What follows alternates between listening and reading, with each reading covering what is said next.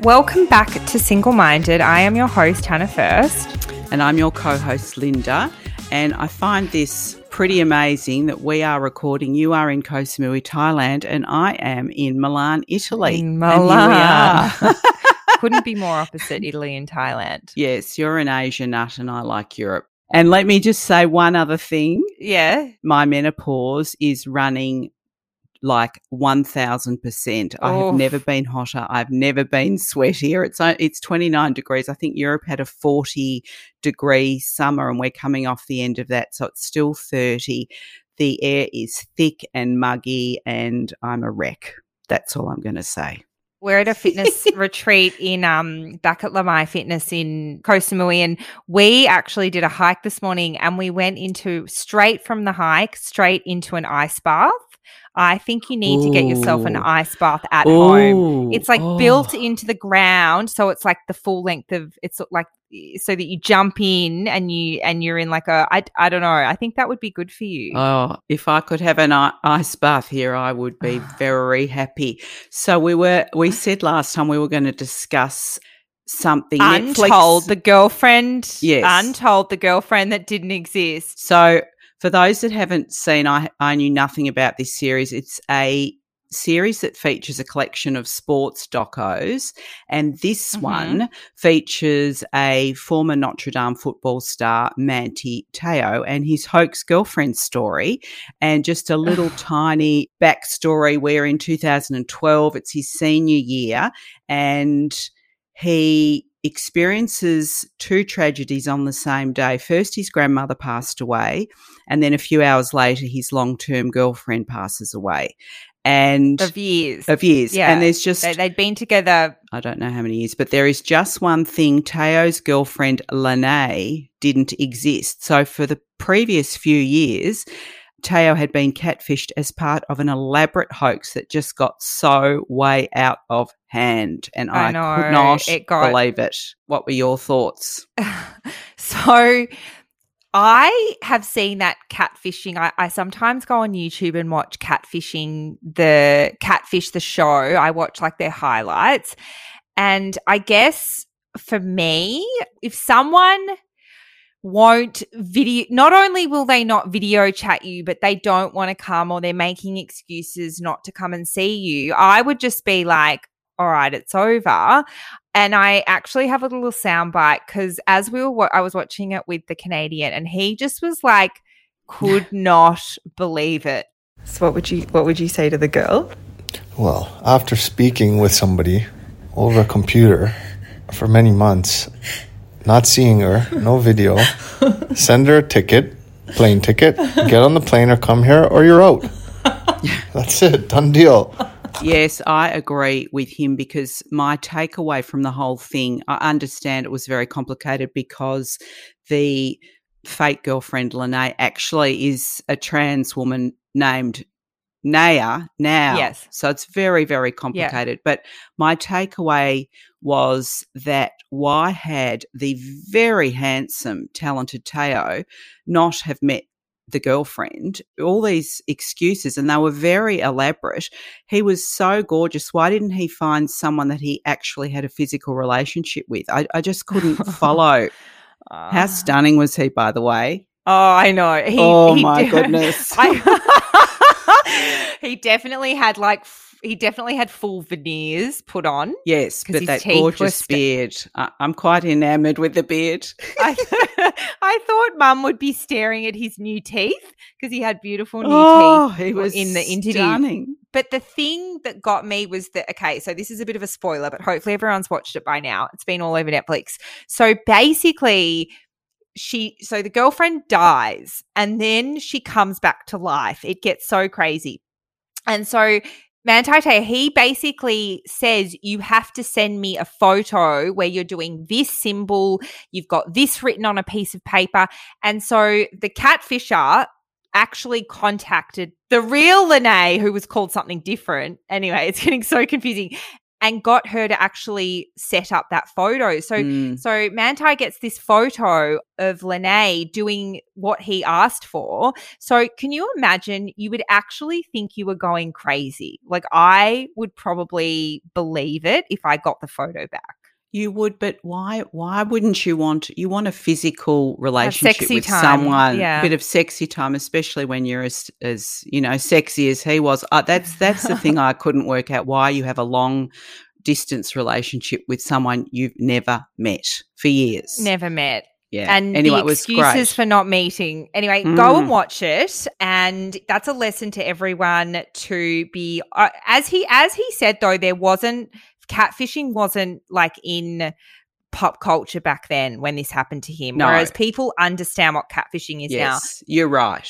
10 years ago? So yes, he was very young. He was like a naive. So sweet. Yeah, very sweet. Yeah. Yes. And I think he said after that he was like happy that he got to tell his side of the story, because he got blasted in the press for that. And made fun of all those memes. Poor guy. Oh, and he was so lovely. Anyway. Hey, I've got one other funny story just before I left. Sure. So yes. I've mentioned before on the podcast that when I was 22, sorry people, I slept with my boss who was 15 years older. So in his late 30s.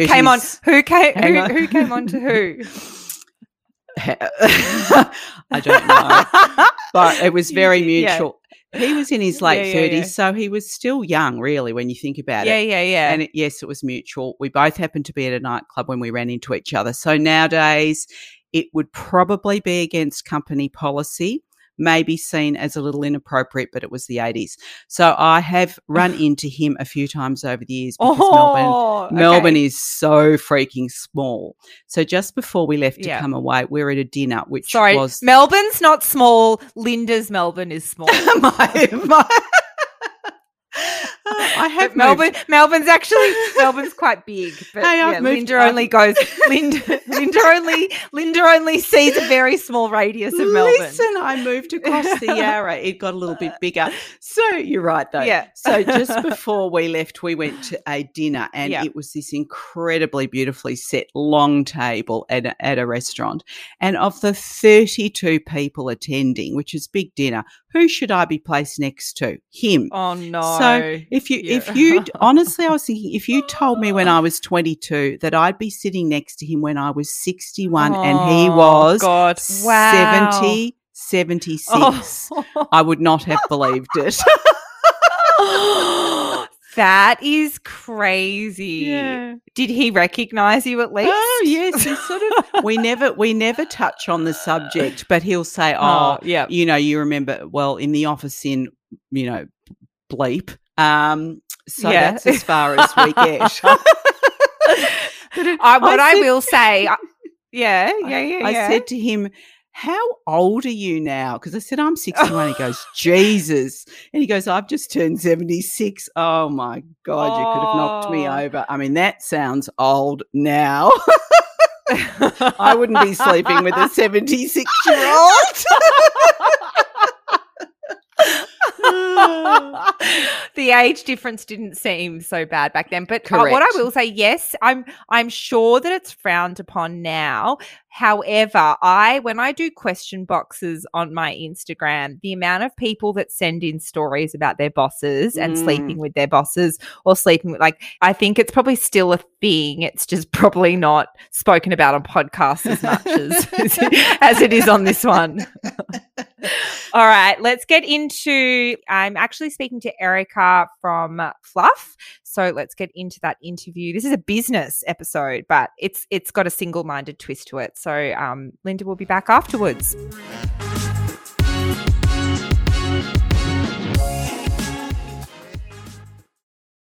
So today I am joined by Erica Gerards, who is the founder of the beauty company Fluff, but we're not really talking about beauty today, which is really exciting. We're more talking about Erica has a very interesting career path and life path, really. So welcome to the podcast.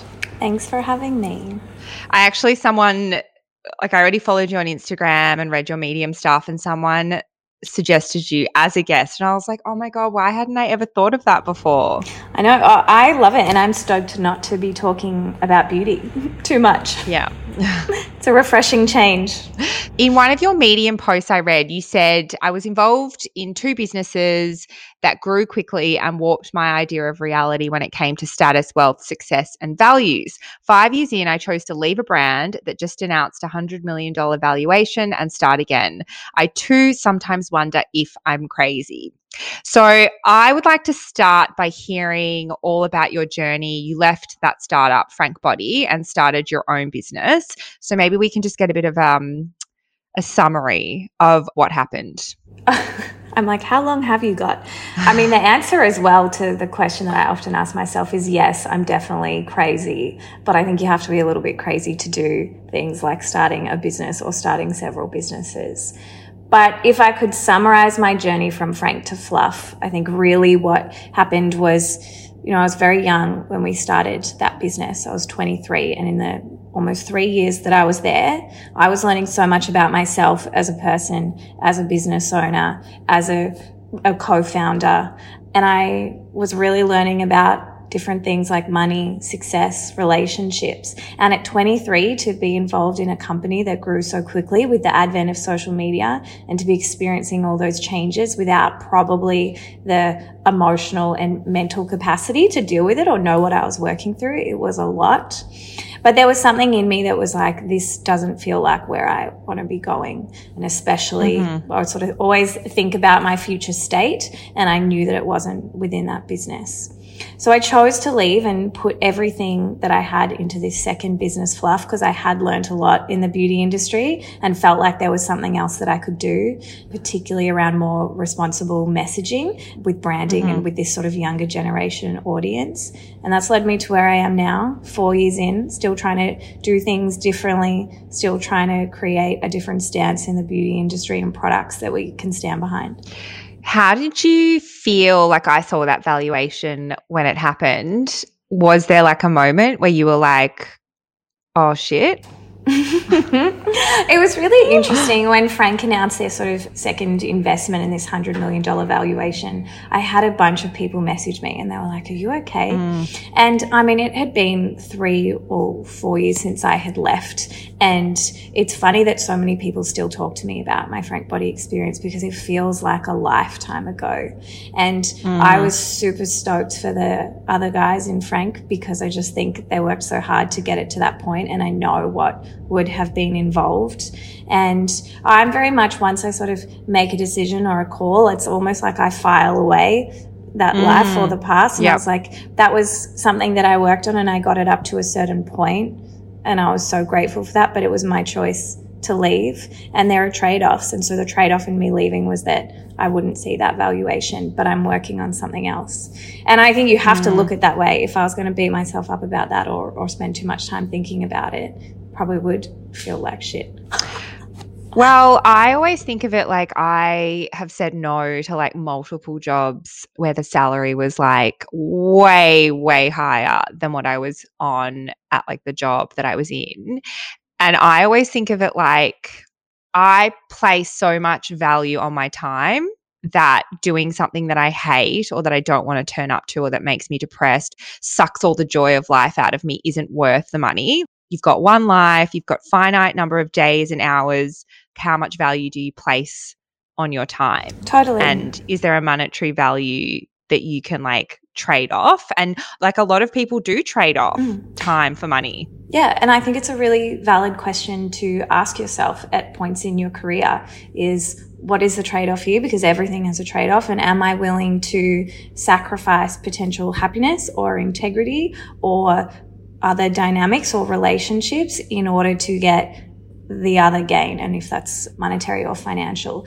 And I really did think about that a lot when I was choosing to leave Frank. And it kind of comes down to regret. And I asked myself that question: if Frank one day is valued at a certain amount, will I regret not staying? But I knew I wouldn't, because I would be putting all of my energy into something else that I cared about and potentially building something of equal value.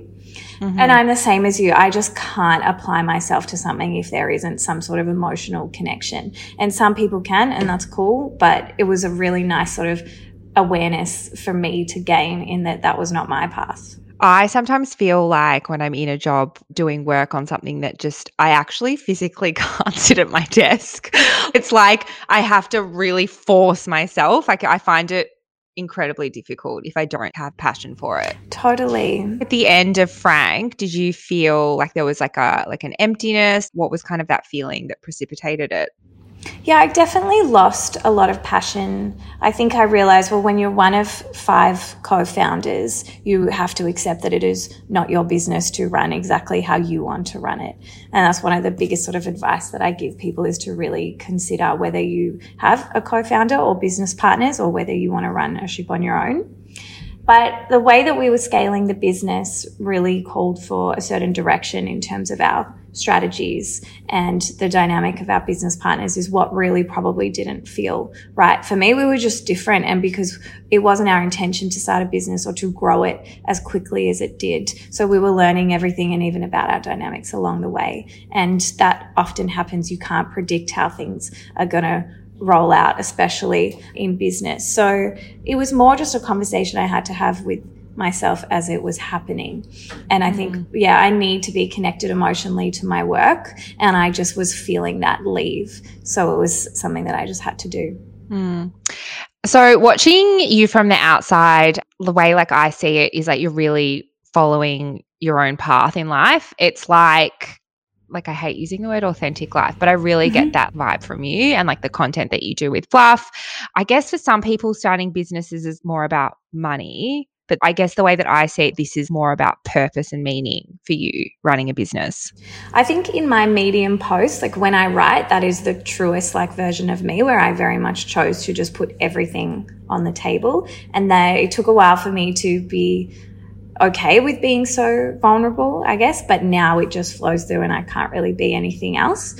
There's definitely probably a filter I apply to other aspects of my like public life, whether that's just Instagram or other. But yeah, I think where I'm really fortunate is to have had that experience at Frank in earning lots of money, having this sort of level of social status and progressing in business. I almost had what some people might experience in 10 years in 3. And it was just like going so fast and so crazy. But then I really also quickly realized that didn't make me happy. So now my motivations are quite different. Like I'm not chasing a bigger salary, or I'm not chasing getting a better car, or I'm not chasing, being able to have a big wardrobe or go out to different restaurants or stuff. It's like all of that I sort of had in a really small amount of time. And then I really quickly realized that was just external validation. And while I still love going to restaurants and still love buying things occasionally, I've really realized that's not what I'm most connected to. Well, I was going to say, particularly like in the business community, that I'm not in, but you are, in that kind of like founder community. I have seen like posts that you've done about, and even on Fluff where you've been really open about it, where it's like you've actually closed your online shop and like you've done things completely sort of at odds with what the norm is. Can you kind of take us through the decision? You've spoken about it really openly, and cash flow and all those sorts of things. Can you kind of talk me through a little bit about that journey of like being really authentic in how you run business? Yeah, Fluff is in a fortunate position that we have a lot of support from our investor group and not probably the same restrictions that a lot of businesses or companies our size or bigger have. So I really recognize that not everyone can take the road that Fluff has taken, but because it's so sort of enmeshed with my personal life and my sort of promise and commitment to myself and my investors that we wouldn't do things the way that other brands have done it, particularly around messaging in the beauty industry. It's meant that we are having to think of different ways to do it and think outside of typical marketing campaigns and marketing timelines and product development strategies. And that at times has been really hard and really daunting, and I haven't known what the answers are. And then other times there's been heaps of creativity and heaps of freedom in it. And it's meant that I've had to have hard conversations with investors sometimes because we've had to slow our revenue down or I guess change our forecasting, and I haven't been able to provide them with metrics that they might have wanted. But I really believe that in this way we're building something that hopefully will be around for a lot longer, and we definitely can kind of put our hand on our heart and be like, this brand has integrity and this brand is being received so well by our audience. And we'll get there eventually in terms of either wholesaling or further product development, but it's just a much slower path. But everything feels so much more intentional, whereas in previous brands that I've worked for or watching other businesses, everyone is just like racing and rushing and trying to keep up. And they don't really even know or think about what they're putting out there and the impact or influence that it has on the people who are buying their product. What are some of the values at Fluff, and do they kind of overlap with your own values? Yeah, I think I'm so enmeshed personally with the business and the brand. Such a crossover, but it also makes writing for the brand really easy in a way. But look, we really value this sort of sense of awareness and understanding your environment and your influences. So one of the reasons we started Fluff was to provide an alternative message in the beauty industry, which usually tells you that your worth is attached to your external appearance and the amount of products that you use or put on your face. And we wanted to sort of curb that and be like, look, makeup is great and it's fun, but it's not necessary. And it really doesn't say much about who you are. And so we wanted to sort of flip that dialogue. And I think the other part for us is just really being in conversation with our audience and seeing what they're doing and creating campaigns or messages that they're involved with or that they inform from the conversations that we have. And mental health has been like this huge thing that's come in for us. And we have customers send us really like long DMs and emails about how Fluff is a brand and the issues that we write about, and even our approach to skincare or makeup and routines has changed their, I guess, idea or their preference towards, you know, the products or the brands that they buy from, and then how much value they put in their routines or how they look. Well, it's interesting because a lot of the stuff that I've seen with the bronzer is a lot of the people like applying it don't actually have foundation on, which in itself is really different to what you would usually see in advertising. Yeah, when we first started, I was like, oh, this is going to be a challenge. Like, we're a makeup brand trying to tell people to wear less makeup, using social media to tell people to get off their phones. Like, it all felt very backwards and not in service of a really high valuation in a really short amount of time. But we knew that it was like a cause or an issue that we really cared about. And we just, again, wanted to provide an alternative to what all the other beauty brands were saying, which was just more, you know, your worth, it's completely tied to the products or the brands that you're associated with. And that still drives us. And when we think about the kind of campaigns we're doing for our next drop for skincare, it's like, what is everyone else doing? Why are they doing that? What does it even mean? And like, can we bring it back and make it a much more sort of personal, intimate conversation between brand and customer that is just so much more real than what's currently being put out there, which feels very filtered and fake in my opinion. I've been in beauty for quite a while now, and I think it's a really fine line. Like, I'm at a stage now where I'm engaged with the category, but I don't care. Do you know what I mean? Like, I love doing it, but like there's no sense of control that it has over me. Yes. But I think there was like a long period where that wasn't right. Have you had similar experiences with the beauty industry? Definitely. And that was one of our first sort of campaign messages was, I'm prettier now that I don't care.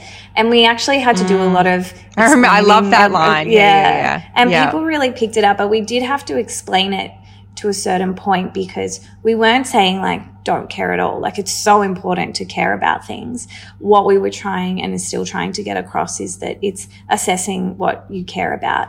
And when you stop worrying about what other people think about how you look or about how many products you need to wear or that you need to have the latest skincare ingredient, it just takes this weight of responsibility off your shoulders. And it's so much nicer when you know that people are engaged with you as a person, not because of how you look, but more of who you are. And, it can sound a bit like soppy, or I usually end up getting into like very long conversations with people about it. But we forget that beauties and beauty routines or skincare routines it is an idea that we have made up. There was a time where people didn't use any products. So I think when you have that awareness, you're kind of like, oh, I can choose how engaged I am with this or how much I interact with brands or products. And you spoke about kind of slowing down.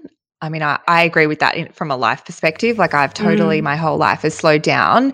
And the only thing I'll say, like a life context and like a career context, I just like have completely put the brakes on. Like I just doesn't hold that kind of same sway over me. But the problem is I always start to feel when I see other people, like I do start to feel those like, oh, I should be doing this, I should be doing that. And I have to kind of like remind myself why I'm not doing that. Being in the beauty industry that moves so fast and there's so much competition, do you ever feel like it's hard to keep that sort of slow pace? Definitely. And I'm just trying to accept that in life forever long, like I'm probably not going to arrive at some point one day where I'm like, I've clocked it. I don't compare myself to anyone. Like I'm in such a good place and I'm not moving from here. I think life is all about navigating that flux and the ups and downs and the moments of comparing yourself to your friends, to people on the internet, or even I struggle a lot comparing myself to my former self. So my days at Frank Body. And I really have to pull myself out of that and find sort of routines or strategies that make me focus on what I'm doing now. And then really just asking myself those questions like, what is important to me? And is this on that path? And that helps. But yeah, I'm definitely not immune to having those sort of thoughts or existential crises about where I'm at. Well, that's a good segue to my next question. So you've written that you're not where your friends are, marriage, babies, houses, which I'm not either. How do you feel about that? Yeah, so I don't think about it a whole lot until sometimes like maybe a question like this comes up. And so I'm 33. I think that... Same. Yes. I think I really have to acknowledge my family blueprint in that my mum had my sister and I when she was 38, and I know that influences my perspective on my biological clock. And I see friends whose parents or their mum was pregnant when they were probably in their 20s or early 30s. So I can see why we look at what came before us and our family history to think or guide us with our own choices. So it's really influenced me that I think I have a good 5 years or more. And whilst I would love to have a family one day, I don't want to have a family right now. There's a lot of things that I want to do before, because I also have made a sort of big commitment to myself about the type of mother I want to be and the type of family I want to have and the time that I want to give to my children. So that helps me, I guess, if it's in terms of acceptance or just understanding my position. And everything's a trade-off. I talk to my friends who have kids. I talk to my friends who are single. There's pros and cons, and we laugh about it, how my friend with 2 babies gets this unconditional love when they look at her face every day. And then I get to sleep for 8 hours a day. It's just like, and that's the smallest, like trivial example of it, but everyone's got problems and then everyone's got incredible things about their life. So I think once you realize that, it's just makes you be like, yeah, this is my journey and where I'm at. We spoke just earlier how your life's really enmeshed with your business. Do you sort of consider yourself a workaholic? No, definitely not. Okay. In the past, yes. Like I love work and I would like to work until I'm very, very old, so long as it stimulates me and interests me. And I want to work when I have a family. It's really important to me because I just love creating. But there's been times where I have sacrificed or jeopardized other things in my life because of how much I worked. And I think, again, there's trade-offs that you have to understand, and this is just part of life, like experiencing the consequences of your actions, all those trade-offs. And also accepting that there are times where you do need to double down on work if it's in pursuit of something positive. And I guess it's just recognizing, like, are you working for the sake of working, or are you working because it's towards something? And if it's towards something good, then there shouldn't be any regret or any sort of conflict. I find for me the hardest thing is like I do sprint, like small, like the way I work is like sprinting and then taking a break. And I think creative people like might understand that, where I'll go really hard for 3-4 months and then I just want to take a break.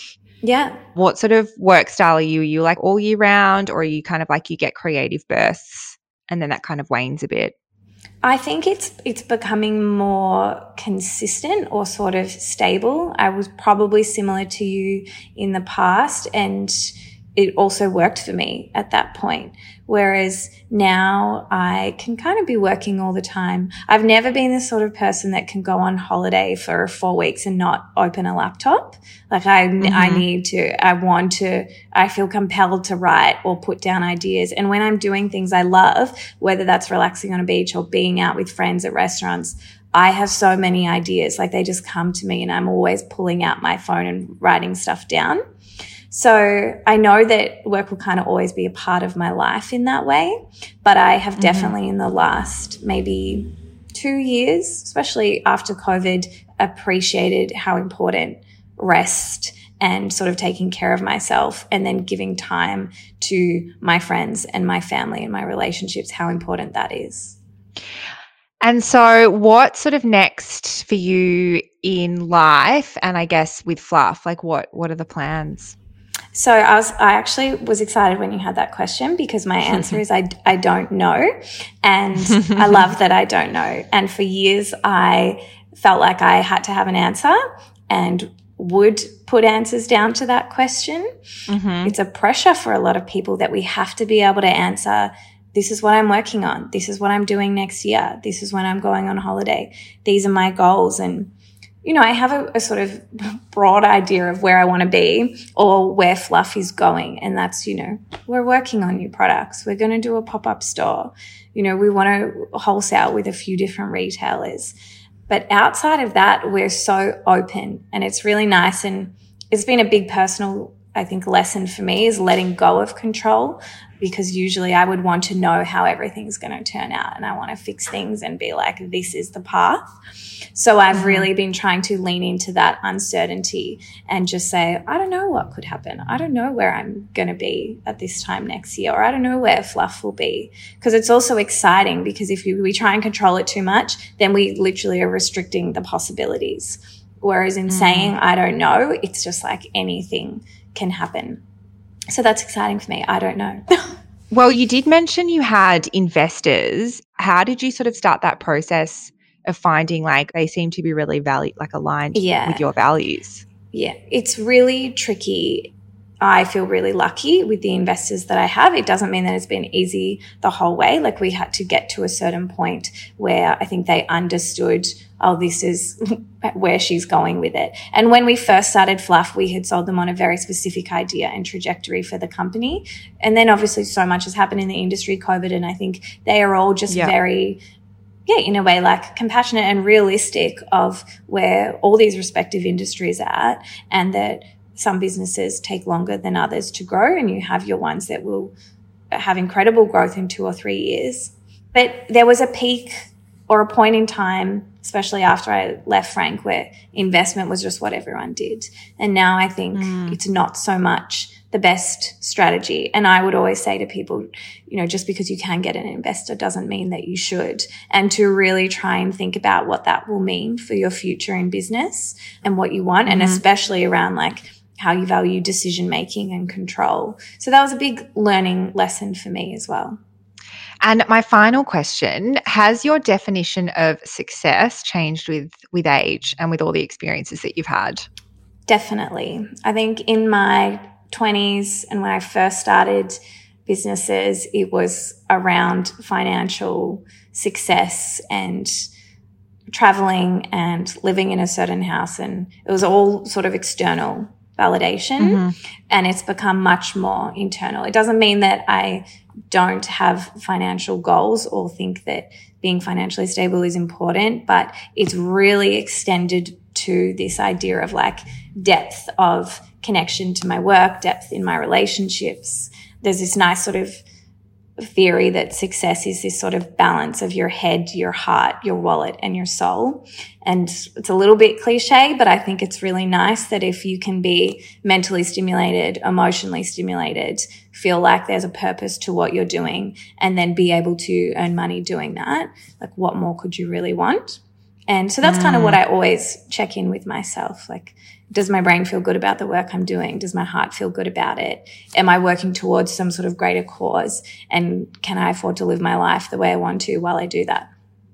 So that's success for me. I love that. Well, thank you so much. This is really different to any other interview that I've done. I don't really do much business stuff, but I just thought you run a really values-led business, and I just thought it was like super interesting for people to hear that perspective. So thank you. Thanks for having me. It was a nice chat.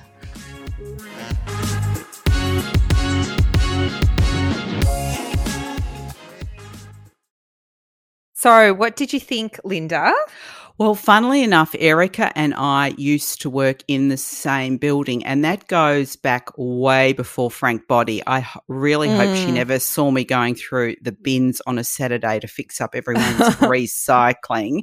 But I love that she has a sustainable beauty business, because I am an environmental nut, and I do actually have to say I need to get on board with that recycling of all my how do you do that? Where do you go?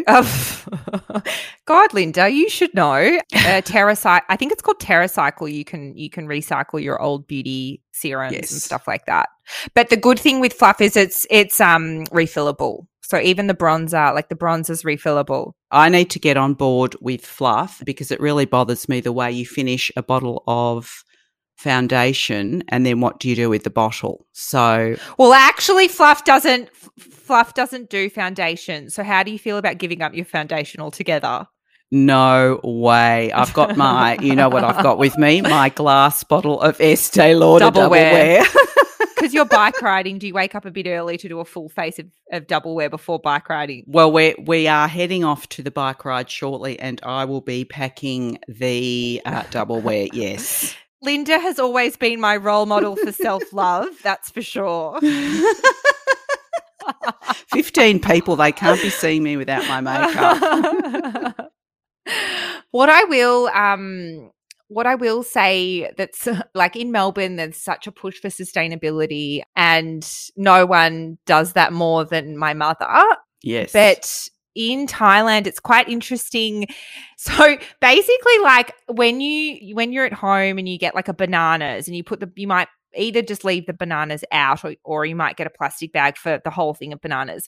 Well, in Thailand, in 7-Eleven, where we buy our bananas, each banana is individually wrapped in a plastic bag. Oh no. Yeah, it's really but even worse than that, the supermarket that we were going to in Chiang Mai would have, and to be fair, they were wrapping it up in like a leaf, but each carrot was individually wrapped and with a sticker. Oh dear. They're a little bit behind. Yeah, there was a TikTok about how, like when you get your coffee in the morning, I don't ask for this, but they, instead of having like a tray to put coffees in, they put each coffee in a plastic bag, like a carry plastic bag. Why? So because they don't do like there's no carry trays. Your coffee sits in like a little plastic bag. Can't you manage 2 coffees, one in each hand? I don't. And actually, speaking of coffee, so does Dad still get you coffee every morning? Oh, he's a little bit off the boil, but I do have my own cup. My cup is sitting at the front door in the hopes that it comes back full. Oh. So you leave it there for him? Yeah. I wash it and leave it at the front door, and I think, well, if he's up before me and he walks past you, it's bright blue, so he can't miss it. And I think, that'll remind him. Yeah. Well, the Canadian does get me coffee every morning, but the effort's quite low because he only has to take the lift down to the bottom of the condo, walk into the 7-Eleven at the bottom of the condo, order the coffees, and then come back up the lift. So it's not a huge amount of effort. Does 7-Eleven Thailand let you bring your own cup? We haven't got – we should. I'm just outing myself now, outing myself as not having used. Save the world one cup at a time. As you know, where we are, the apartments have those big wheelie bins for rubbish and cardboard. Yes. And I Yes. went down to put some rubbish out and saw that in the rubbish bin there was some cardboard poking out of rubbish bags. You know, that freaks me out. Oh, no. So I know you get I put heart palpitations from that. heart palpitations. So I pulled the bags out, and then I started, unfortunately, going through the rubbish bags and sorting out other people's recycling, because not only was there cardboard, there were glass bottles, cans, paper. Suffice to say, I got completely lost doing what I promised everyone in the family that I would stop doing, which is saving the world. That you'd stop doing. Saving the world one rubbish bag at a time. So that was my morning. And then I went out and I'm in the car and I can't find my new Prada Sunnies. I will say they're on sale at the Iconic for $238. So not overly expensive, but enough. Linda's a woman. Linda, do you know who you're sounding more and more like? What? Meghan Markle. Oh, God. No, never. You're the princess of the people. Yes, I am the people's princess. I grabbed my Prada Sunnies. They were only $238. Well, I just don't want people to think I've spent $500. They were $238. Okay, so I thought, okay, I've left them at home. So then when I got home, I just retraced every step to no avail. And I thought, Jesus, maybe I hung them on my jumper and maybe they've fallen off into one of the bins. So back to the bin room. I emptied the cardboard bin. They weren't in there. Then I started on the rubbish bin. So just to give you an idea, it's a 1,100 litre bin. So you actually need a ladder to get right in there. So I pulled out all the rubbish bags. I had to go through some of the bags. Did you have ripped gloves open. on? I had gloves on. Oh, good. It's disgusting. So then I started going through the bags that I'd ripped open, because I'd ripped them open to retrieve the recycling. They weren't there. There were some bags right at the bottom in all the muck. And I said to myself, well, I've come this far. I've got to get to the bottom. So I get to the very bottom of the bin. My sunnies are in the bottom of the bin. Oh, my God. Covered in bin juice. But safe and sound. They've got to go in the bin. You're going to have to get another. You're going to have to wait for the next Iconic sale to pick yourself up another pair of designer sunnies. I know. They weren't scratched. But the moral of the story, people, is I have to get a grandma chain to hook my glasses on, or I need to get psychological help for my bin diving.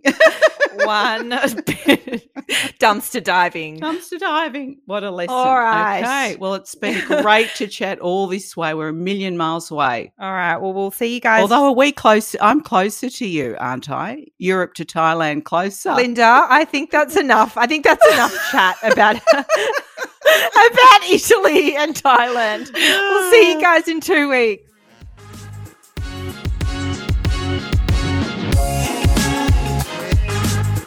If you made it this far, I'm hoping that you enjoyed the podcast. If you could subscribe and leave a 5-star rating and review, that would be much appreciated. It really helps other people find the podcast. Not that I'm desperate or anything.